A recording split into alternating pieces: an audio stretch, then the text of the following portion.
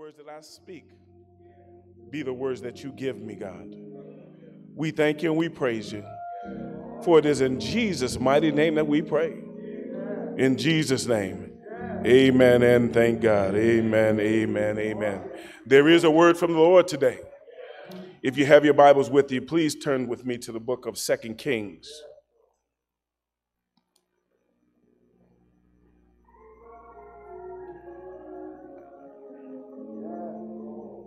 2 Kings in the 5th chapter.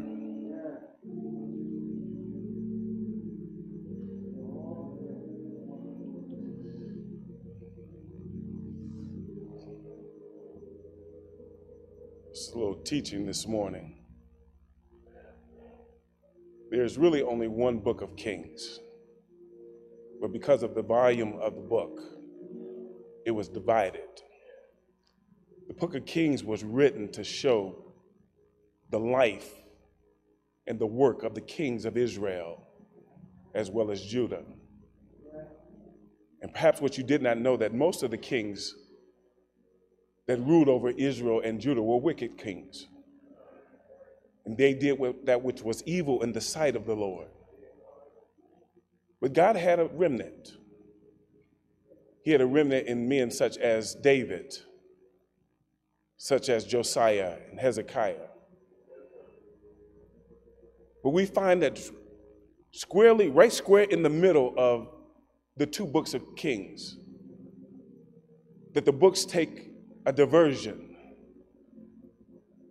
And in the first chapter, it begins to turn. And the attention goes away from the kings and goes towards the prophets. And I'm saying this because we need to understand that prophets are necessary. Preachers of the gospel are necessary. There is a work that the prophet is supposed to perform. There's a position that the king holds, but it does not supersede what the prophet has to say. Because the prophet is the one that hears from the Lord. You'll see all through our scriptures is that, is there not a prophet that we might inquire of what the Lord is saying? So it's important, and I think that the writer here really shows us the importance of what a prophet really is.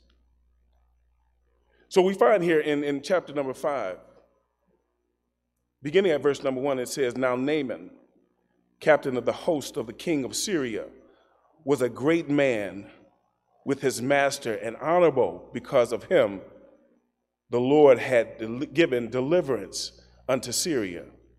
He was also a mighty man of valor, but he was a leper. And the Syrians had gone out by company and had brought away captives out of the land of Israel, a little maid, and she waited on Naaman's wife. And she said unto her mistress, Would God, my Lord, were with the prophet that is in Samaria, for he would recover him of his leprosy." Skip down to verse 15.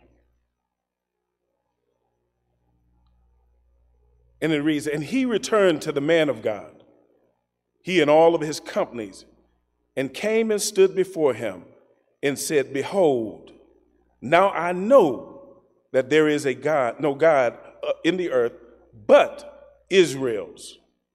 Now therefore I pray thee, take a blessing of thy servant." I'd like to pin for a thought, because I'm not going to be able to get through all of this in one Sunday. But it is the work of the prophet. The work of the prophet. For a subtitle, God is able to deliver us from the sin of leprosy. As mentioned, there's a work that the prophet has been commissioned to do. God has charged the prophets. He's charged the men of God. He's charged the preachers and the pastors that we are to preach, to teach, and to feed his sheep. Understand that this is what's known as narrative preaching. Narrative preaching is really just telling the story as is written in the Word of God. It's telling the story from a point of view that you can really grasp and understand it. As a matter of fact, Jesus was a narrative teacher. He was a storyteller. The benefit of being a storyteller is that people can grasp it. They can hold on to it. And my philosophy is that there's no sense in preaching or teaching over the heads of the people.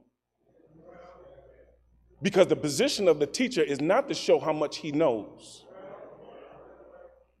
but it is to help people that they might be able to receive what God has for them, and that they might be able to live changed lives. Because it's only the Word of God that will give you the power to be able to live the lives in which we've been called from. It's in us submitting ourselves to God's Holy Spirit. And listen here, you'll hear a lot of that coming from me. Submitting ourselves to the work of the Holy Spirit. I was given actually a book to read by Reverend Davis, and it talks about the forgotten God. And it's a book on the Holy Spirit and how we seem to forget that he even exists. When we will not submit ourselves to him and his working in our lives, then we treat him like he's some third world God.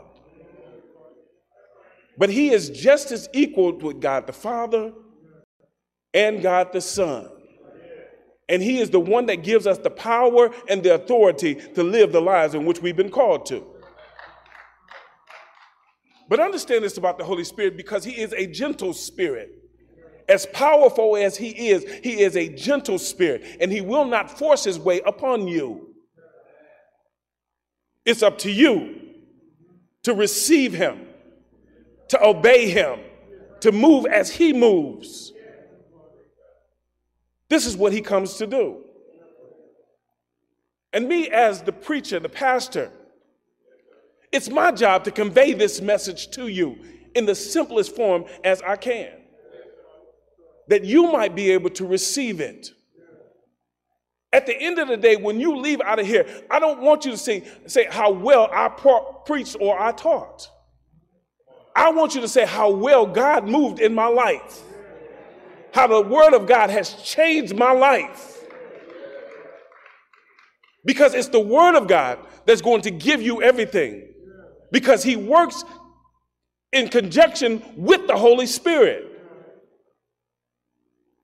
So here we see this is a narrative here.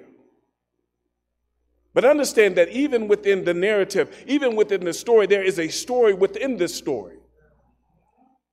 Understand that there is one application of the Word of God. There's one interpretation of the Word of God, should I say, but many applications. God says what he says in his Word, and that's it. It's final. You cannot change that. But there are multiple applications that we can use that might be able to help us. And so in this text, we see that the prevailing problem here is a man that has leprosy. But we'll also see in here a spirit of evangelism that breaks out in this text. Let's deal with leprosy. Leprosy was a debilitating, dreadful, dying disease. It was a disease that really had about a year's incubation. Well, what do you mean? That you could go a year and not even know that you had this disease. And in that, it mirrors sin somewhat. Because all of us were born with spiritual leprosy. All of us were born with a debilitating disease that is killing us. And the moment that we recognize that we have this disease, we need to fall on our knees and seek the physician's help. But when we begin to look at our lives, our physical lives, especially those of us who are men, men don't seem to want to go to the doctor for anything. Our leg could be falling off, and we'll put a bandage on it and keep on moving. But we need to recognize when we have this illness, these diseases. Did you not know that preventive care is the key to being healed? Did you not know that regular checkups and going to the doctors and getting our blood pressure checked, getting our hearts checked, will help us down the road? Well, it's the same way in the spiritual manner. That all of us need to do a spiritual checkup. We need to begin to examine ourselves. And sometimes this is hard to do. Because when we begin to examine ourselves, most times we don't like what we see. If we be perfectly honest with ourselves, we don't like what we see. And we cover it up or we mask it with I'll be all right. Like it's just going to go away. But understand this, that if you will not deal with your sin, you will not deal with the sin that you're in, God will deal with you. I know this ain't popular. But God will deal with us in our sin. Now understand that you were born into sin. That's not your fault. But when you learn right from wrong, when you learn what to do and what not to do, and you continue to do what is wrong, then that is your fault. Because we are sinners by birth, but we're also sinners by choice. Most of us wide-eyed openly sin against God. And we sin against one another. It's the spirit of leprosy. It's the spirit of sinfulness. It is God showing us our need for an antidote. Leprosy is an inward disease. And it begins just below the surface. It begins to manifest itself over time. It shows up in blotchy, shiny spots that become desensitized to pain. Most times that people that have this disease of leprosy really cannot feel pain. And most of them will harm themselves, not even knowing it, because they become dull to the pain. There are times, even in this worst case, that fingers and toes will fall off. It's an internal rotting that manifests itself on the inside, outside. Same way that sin does. Because sin starts in secret. No one really knows about your sin. At least you think. But if there's one person I know that knows about my sin, it's me and God. Yeah. We try and sin in secret. And then we get careless with our sin. And once we become careless with our sin, we become reckless in our sin. And then to the point to which we will begin to justify our sin. And understand that you're living in a dangerous area when you begin to justify your sin. You remember Adam in the garden. Adam knew he had sinned. He knew where he was standing. And God asked the question, Adam, where art thou? He said, I hid myself. Madam, why are you hiding yourself? Because they knew he had sinned. Much in the same way we know that we are in sin. Let's take a look at the life of this leper. The first thing we must discover is that sin is an action of the heart. If your heart is wicked, if your heart is not right, it'll lead you to sin. Listen what Matthew says. He said, for out of the heart comes evil thoughts, murder, adultery, sexual immorality, theft, false witness, and slander. It's a matter of the heart. The Bible said that the heart is desperately wicked. Who can know it? So what you need to understand that in your own strength, you cannot even recognize who God is. And that's what makes the grace of God so amazing, is that God reveals himself to us that we might be able to know him. He reveals himself. He shows himself who he is. And not only does he just reveal himself, but he's also a redeemer of our souls. Nabal, this leper had it going on a professional level. He was a commander of the host of the armies of Syria. In other words, he had reached the pinnacle of his career. There was nowhere higher that Naaman could have went. Did you not know that you can have that great job with a good salary, but still be a leper? Amen. You can be well educated in some of the finest institutions the world knows and still be a leper. You can have all the social connections that you want and still be a leper. Here he said that at the end of the day, all the good that Naaman had done, the scripture says, but he was a leper. Understand, when you see the word but, it usually wipes out everything that had been said previous to that.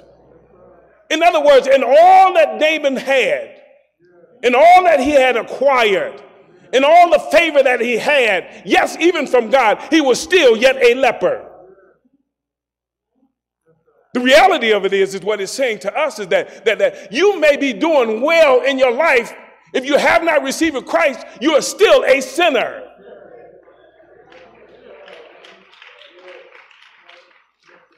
And if you have not come into a right relationship with the Lord Jesus Christ, God is going to bring judgment in your life.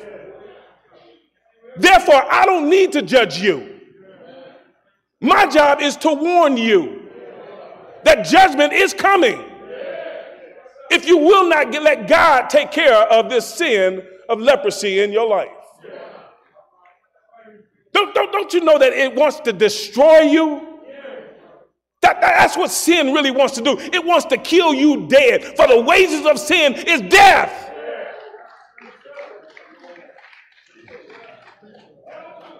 And I'm here to warn you,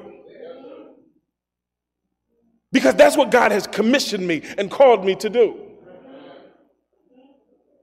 If you keep continuing in your sin, God has no other recourse but to bring judgment upon you. This man was well connected. If he lived today, he would have 5,000 Facebook friends,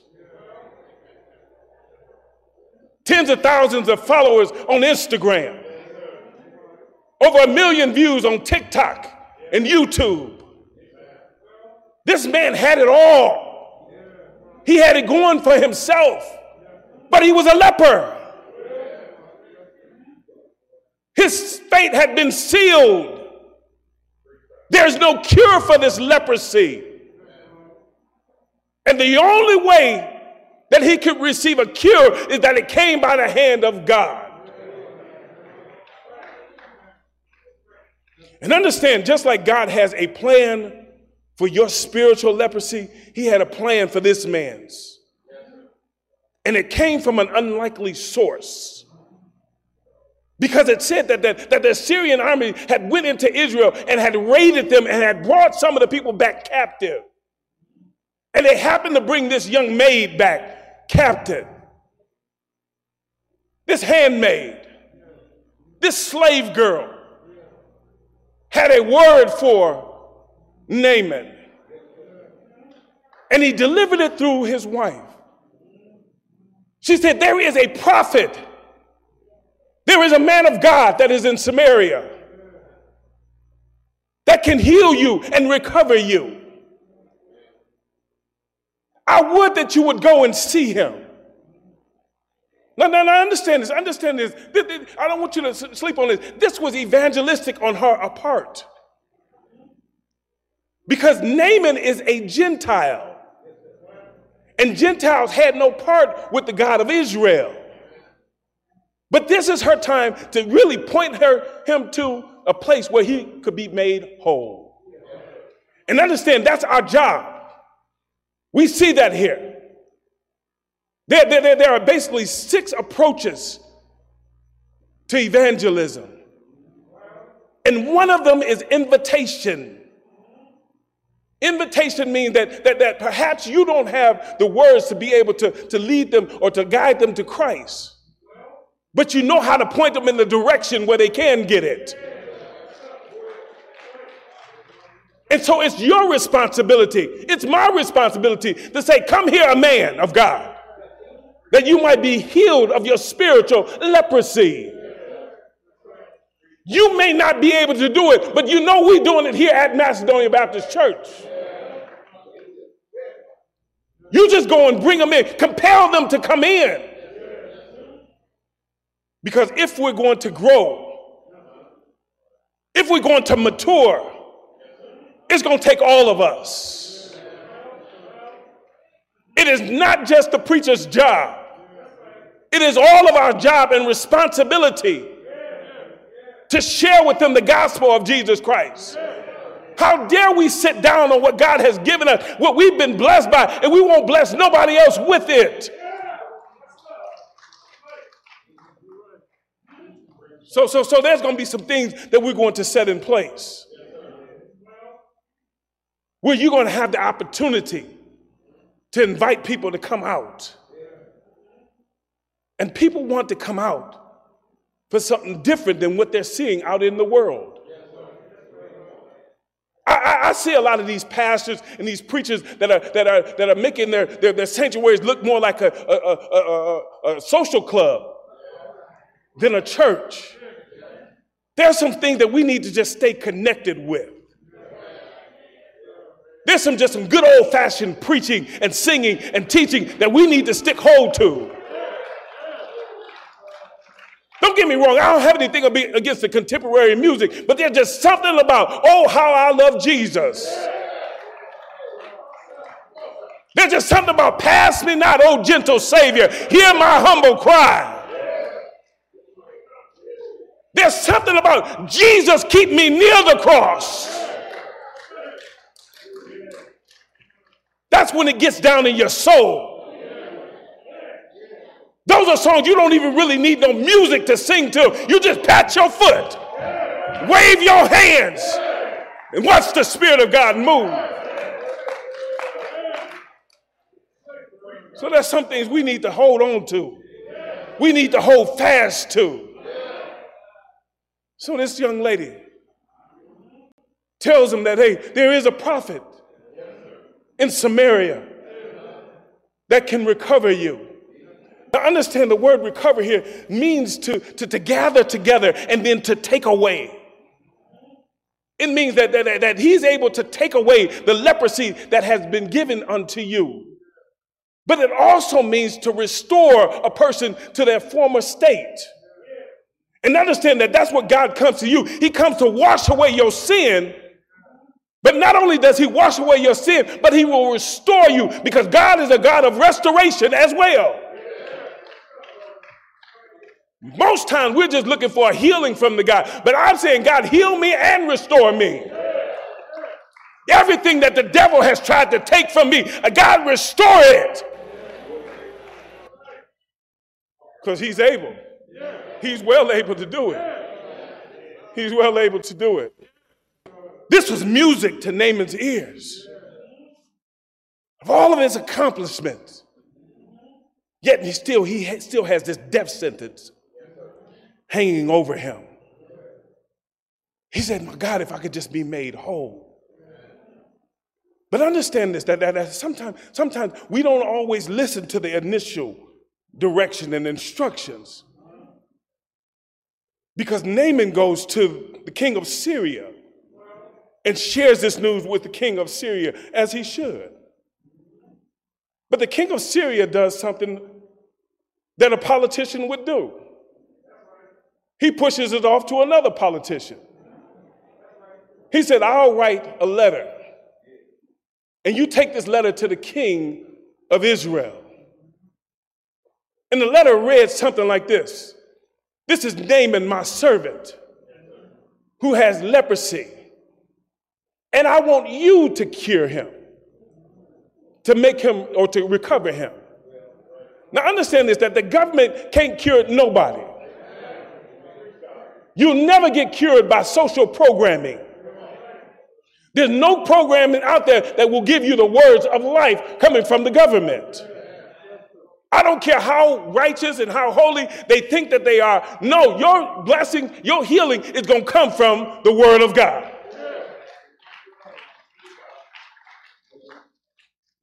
And God is just waiting. You keep struggling and battling and fighting. And God said that, bring it to me. I'll fix it for you. You've tried to mask it with money. You tried to mask it with spoiling yourself. And you've even tricked yourself into thinking that you're living your best life. Well, I'm here to tell you, ain't none of us living our best lives. At least those that are going to heaven. Because my best life is on the other side of this world. Now, if you're really living your best life, then that means that you're going, this is as good as it's going to get for you. So if you living your best life, boo, keep on living it. But I'm here to tell you that the wages of sin is death and that judgment is going to come. I'm here to warn you because that's what God told me to do. So here we see one politician to another, one program to another.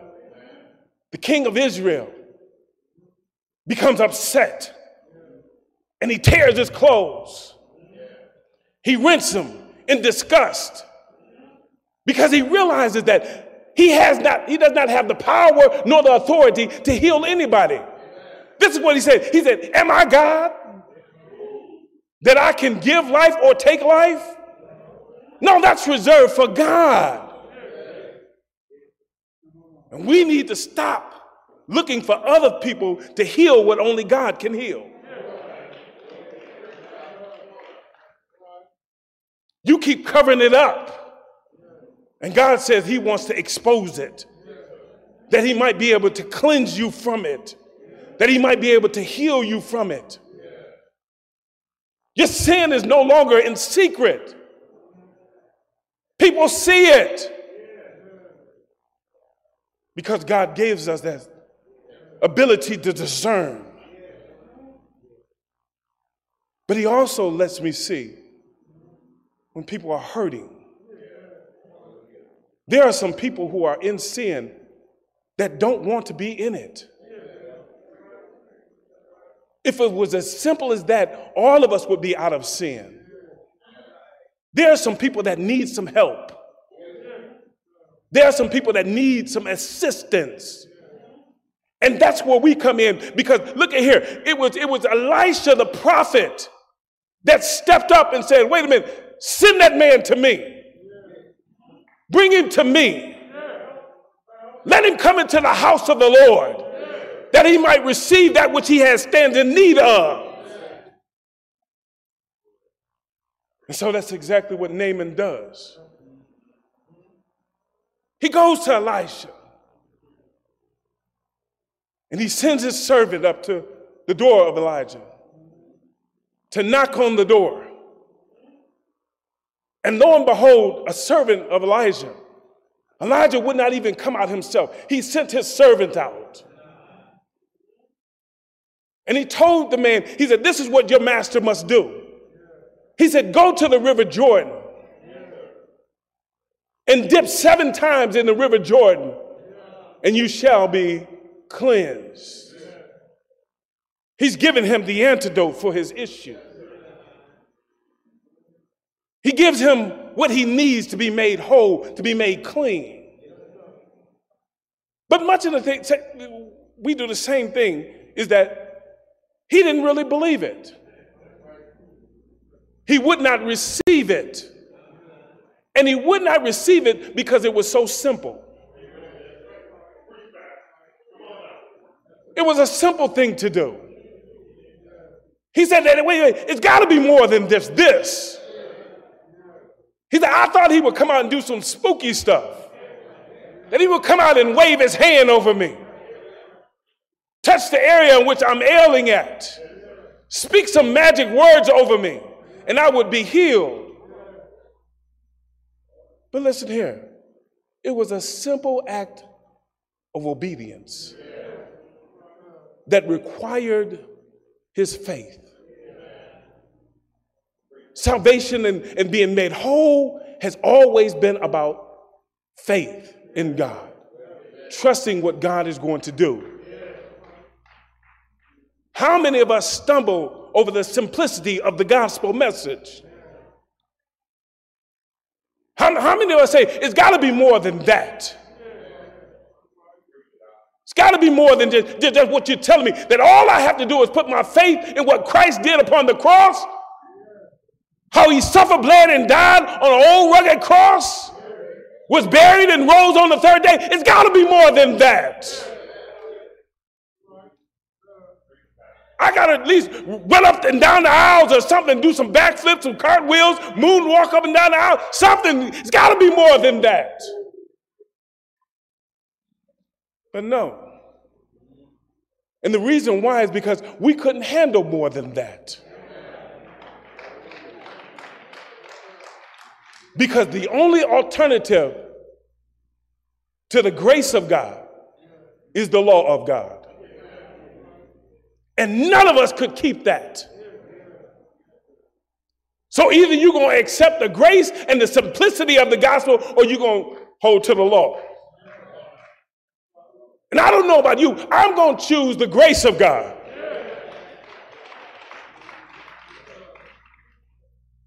Because there's power in it. Because along with the grace of God, along with God giving us what we don't deserve, that's what the law is. It's God giving us what we really don't deserve. You also get the Holy Spirit that comes in.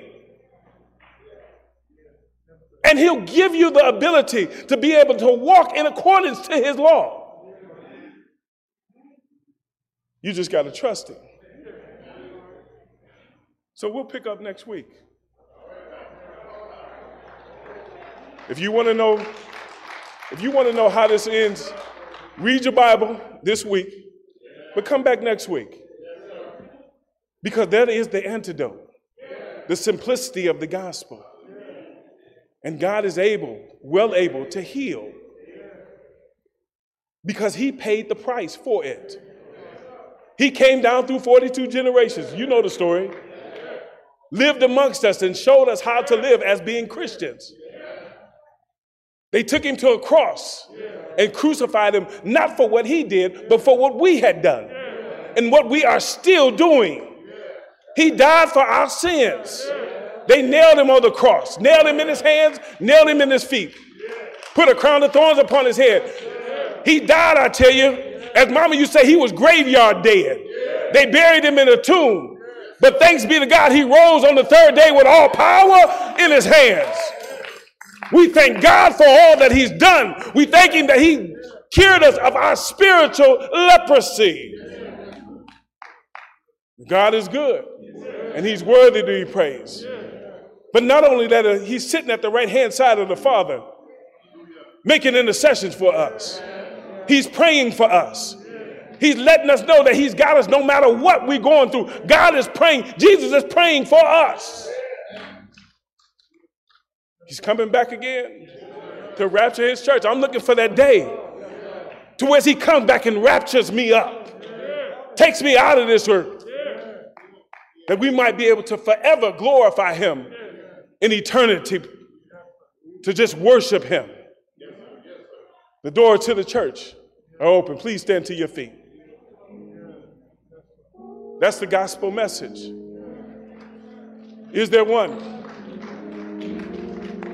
that would like to make that commitment, that would like to come and join on, be a part of this local fellowship?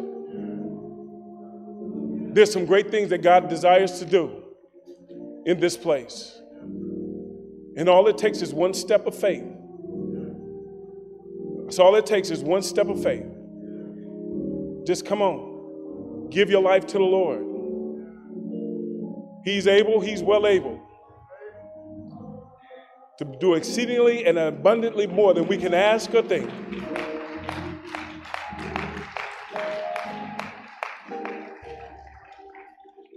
Thank you, Lord. Thank you, Jesus.